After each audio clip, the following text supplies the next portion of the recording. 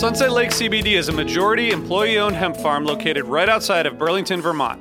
Before they started growing hemp, Sunset Lake Farms produced cream for Ben & Jerry's. Sunset Lake CBD doesn't use any pesticides or herbicides to grow any of its hemp plants, and they use organic fertilizer and other sustainable farming techniques to ensure the long-term health of the soil and to minimize their carbon footprint.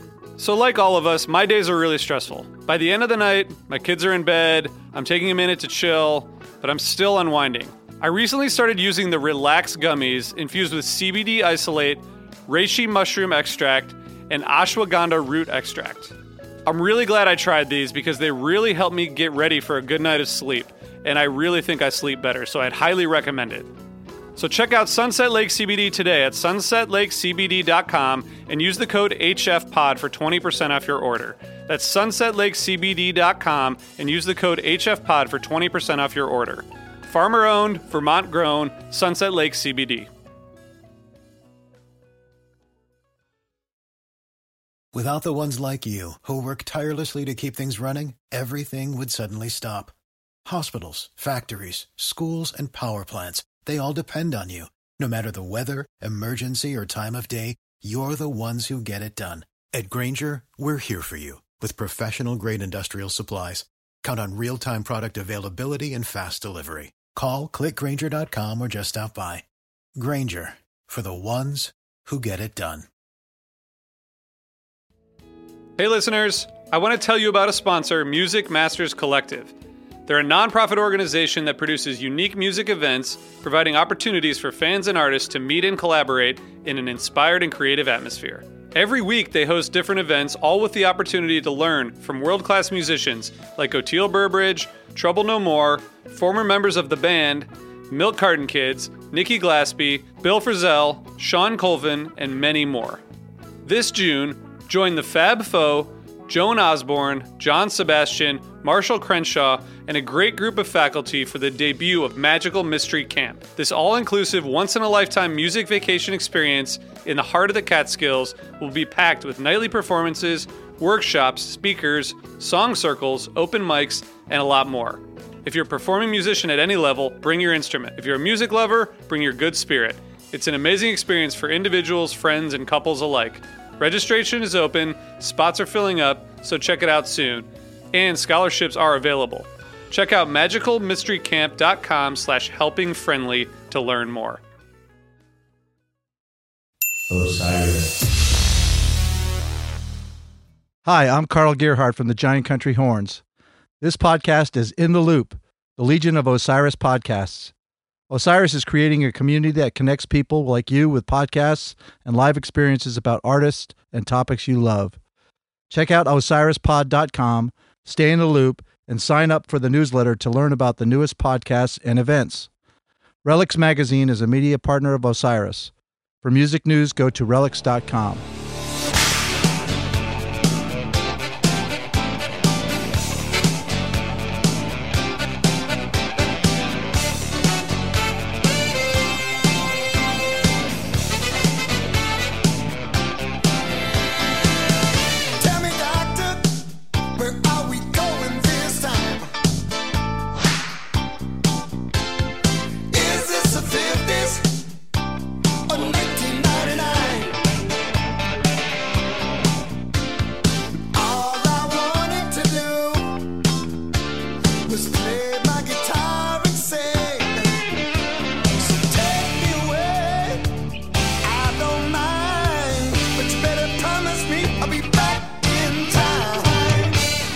Hey everybody, it's Helping Friendly Podcast. This is RJ. I'm here with Jonathan. Hi Jonathan.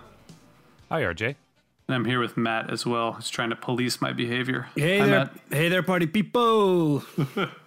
We have landed in 1995.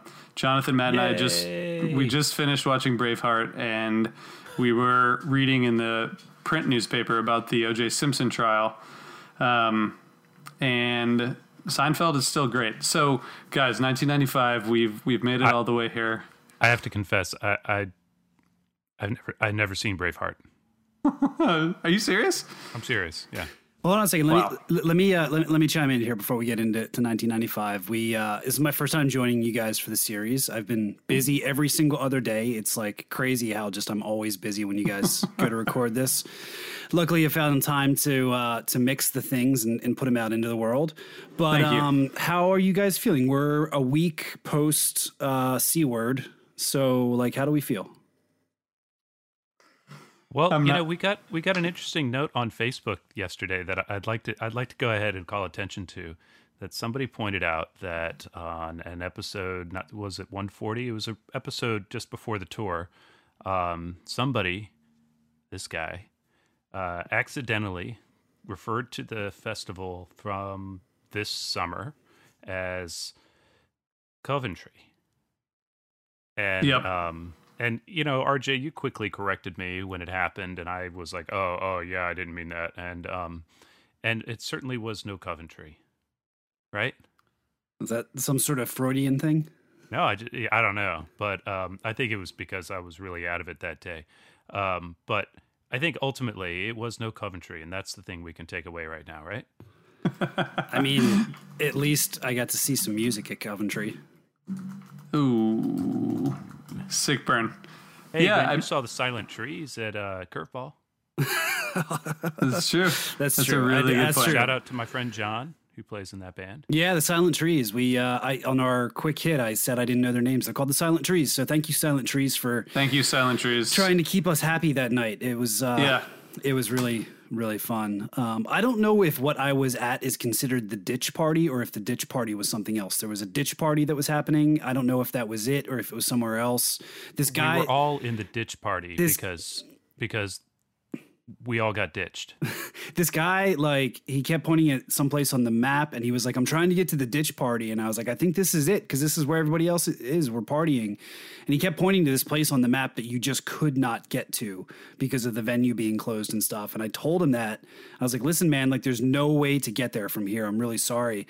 And I think it was the most disappointed I saw anybody the entire time. Like, he was extremely spun, but he was like really sad that he couldn't make it to this place. And I was like, but you have this, I didn't know what they were called, but I said, look at the Silent Trees, man. The Silent Trees are right here. You get to hang out and listen to some music and stuff like that. But so yeah, I mean, I think I'm starting to get out of the funk. I'm looking forward to Dick's. I got Dick's. I leave in like 5 days to head out to Colorado and do that. And I got to buy some Heady merch today. You guys Yeah. buy some Heady merch? I did not, but I should. I just can't. I can't really bring myself to do it, even though I know that it goes to a good cause. Because I'm supposed to buy merch for a festival that never happened. Is that the idea? Yeah. Yep. So I bought 2 bandanas because I carry those things to blow my nose on, and so now I will be blowing my nose on Curveball all winter long. You know they have tissues for that, right? This is Yeah, not but not everywhere. 1877. Not everywhere. I'm slowly turning into my grandfather. Yeah, you are. I bought the 8-bit shirt because I saw that design when somebody had managed to get their hands on one of the bandanas or something while we were there before it was canceled. And I was like, I am getting that because that's a freaking awesome design and I love it. And now I figure, like, I might not wear it for a while, but it when I wear it, I figure it'll be a good conversation piece. If I hadn't actually made it inside, I don't know if I would have bought it. But now I feel like it's going to be like I can wear it and be like, I actually was there. I was at Curveball. And like you said, the proceeds go to a good cause. So the good news is our friends, the Fish Band, they are giving us our money back for whatever we bought related to Curveball. But then they're taking more of our money for merch. But that's fine. Let's just call that a wash. That's how it goes. That's how it goes. normal. And then we're getting free Dick's webcasts. You got to finish that sentence. You can't just. The pause is on this too long. It turns out like Dick jokes are just like it just never really gets old. But anyway, they did what they could do and they did what was right, I think, in this situation. Although a lot of people on the internet are saying things. You're never going to please the internet. I'm pretty sure its entire function is for gripes. Well, we pleased the internet because we got a lot of nice notes about this Quick Hits to Dick's series. So That's true. And thank you all out there for listening. I hope It's you're an still internet enjoying sensation. it and haven't tuned out this long conversation. There we go. guys, I know that we're back in 1995 and it's weird because nobody has cell phones and actually we're still trying to load the Cadil's Fish page to get setlist updates. But back in 2018, there's some shows coming up in the fall, and there were some rumors this week about other shows, but it seems like there's going to be Dix and then Fall Tour, and that's it, right? That's reasonable. Yep. Okay. And if they like play some new shows somewhere, that'd be cool, but I don't think anyone expects that to happen at this point. I'm expecting a New Year's Eve announcement in a couple of weeks. That's all. And you want tickets, as you said in one of the previous quick hits. Yes, I'm ready to purchase concert tickets. Good. So, guys, 95. We're going through summer, one jam per year. We're making our way through, and now we're in like the craziest year to date, 1995. Matt, I know that you just jumped on this train, as you said. So, what does summer 95 mean to you in terms of when you go back and listen to stuff? Well, I think we talked about this when we did something recently. We talked extensively about summer 95, and it to me feels like it's, as it should, the bridge between 94, where they were sort of pushing, trying to just, see how far they could take the jams, regardless of if they had a lot of melodic substance, being willing to just kind of get out there and play without a net. And then the fall 95, when they had honed that skill to the point where everything that they were playing in those long jams really sounded like it had purpose and it was beautiful and could almost be interpreted as something that, was pre-composed, right? I mean, some of those things in fall 95, it sounds like they rehearsed it backstage, but they're jamming. So, but then in summer 95, you get that mix. Like they're pushing really hard. They're coming up with some really amazing landing points along the way, but then there's still those segments that are kind of chaotic and, not as melodic. Some of those long tweezers that we have and stuff. So I like it. I mean, it makes me want to go listen to fall 95, but there's some really good stuff, including this stash that we're going to listen to. Oh, spoilers. I agree with Matt. That's a really good articulation of how I feel about summer 95, which is what I usually say is it's kind of boring and fall 95 is sweet. So thanks, Matt, for adding more meat on the bones of that argument. Okay. So, RJ, I know you do a Fish podcast and you've talked to Trey and that gives you some kind of cred, but your opinion on this sucks. I also like what Matt said. I think it was very even-handed. I personally love those chaotic moments that you don't know if they're doing anything or going anywhere, and it's crazy. Those really broaden the mind in my perspective, and I love that stuff. And then when they do swing into something that's a little more coherent and whatever, that's beautiful and wonderful. You can take a deep breath because they're going to fly off the handle again if you're lucky, and I'm in for that. That's my stuff. So, should we talk about what we're actually going to play here? Now that I've sufficiently riled Jonathan up, let's talk about the stash. Yeah. No, I like it. I like 95. I like all the Fish. You guys know that. So anyway, except for the vocal jam and some other stuff. But so what did you think of this stash, Matt? So we should say, by the way, this is June 24th, 1995 from The Man in Philadelphia. This run, 624 and 625, the next night would be the final show at The Man until 2014. Although Trey did play there in 2001, as I mentioned before. That was my first live Fish experience when I got to see that show in August of 2001. So Jonathan's making a face at me like what I just said didn't make any sense at all. There's a little disconnect, but I'm going to let you have it. Just know what you said. Roll the tape back and play it a couple times. It'll make sense. Live member. I think you meant to say live member of Fish experience. Fish world experience. Not seeing the band, but I think that's what I didn't Jonathan confused. I didn't say my first Fish show, my first Fish experience live. That's true. Jonathan was pretending he didn't know what you meant, but he did. So yeah, this the stash. It feels like a stash from this era, right? Like you could almost predict what it's going to sound like. It's a lot like the version that everybody's familiar with from a live one from a year before. It gets a little bit more out there in terms of the tension in the jam. It doesn't get quite to the level that they get in the fall with some of the really long ones. My feeling when I was listening to this was if they had been able to add a couple of more months to the year of 1995 and kept touring, then they probably would have gotten to a place where Stash would have been going for an hour, which that would have been great. They got close to it with Orlando. But, some of these, it felt like they just, like a rubber band, they just kept pulling it further and further and further to see how far it went. So this is a good version. I think they whiffed the landing in the release just a little bit. But up until that point, it's really good. So I don't know, RJ, I think you suggested this one. What did you think? Yeah, I mean, a classic tension release Stash jam. I mean, the cool thing you can hear as you listen to it, you can hear Trey like making little noises throughout, like very satisfied, but also like sort of evil little like just noises, which to me means that he's like having a really good time and really into this jam, which I thought was a cool thing that I had not noticed before. So yeah, I think we have not done a Stash yet on this run, and I think this is the perfect time to unleash one. Jonathan? Yeah, and this is a kind of gentle to the minority listeners who feel like you do, RJ, about this summer 95. So this one doesn't, it's dark, but it's not spacey. And it really kind of keeps moving, kind of rolls at a rapid clip in kind of a speedy, kind of psychedelic kind of way. And it's really entertaining, and it kind of gets my head twisted without completely losing me. So I like it.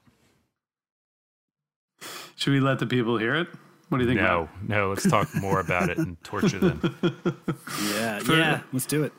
For a quick hit, this was not that quick, but we had a lot to catch up on because it's been a minute, as we said. It's been 24 hours. It's been 24 hours. Everyone should enjoy this, and we hope you're having fun, and let us know what you think. And we'll see you back here tomorrow, where we continue on into 1996. So enjoy the Stash. What is a city without its music? The legacy of the New York Philharmonic is incredible. Nearly 2 centuries of history. That's a lot of music and a lot of stories. I was sitting on stage for the very first time thinking, I can't quite believe this is happening. Join me, Jamie Bernstein, as we explore the history of the New York Philharmonic. It's the NY Phil story made in New York, a podcast about a city, its people, and their orchestra. Listen wherever you get podcasts. Talk to you soon.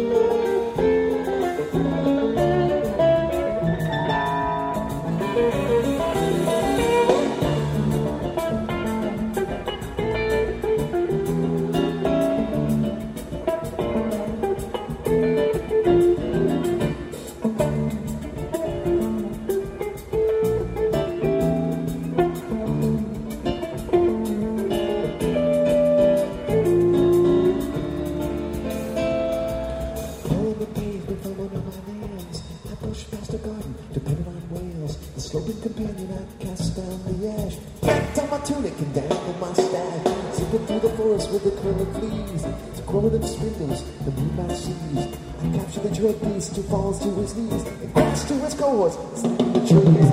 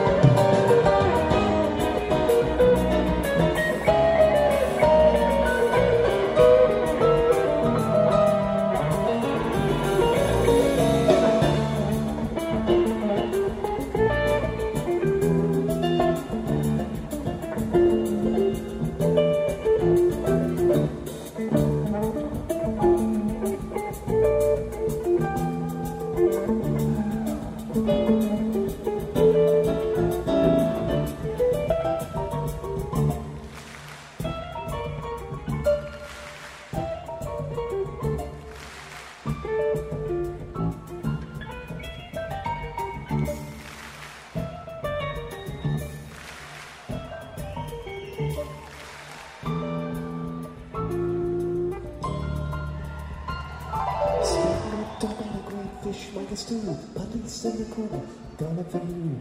Apple toast bed heated for a blanket wrap. Laugh when they shoot you, say please don't do that. The trophy smilers can't be bought. The solar garlic starts to rot. Was it for this my life I saw it? Made it so, made it die.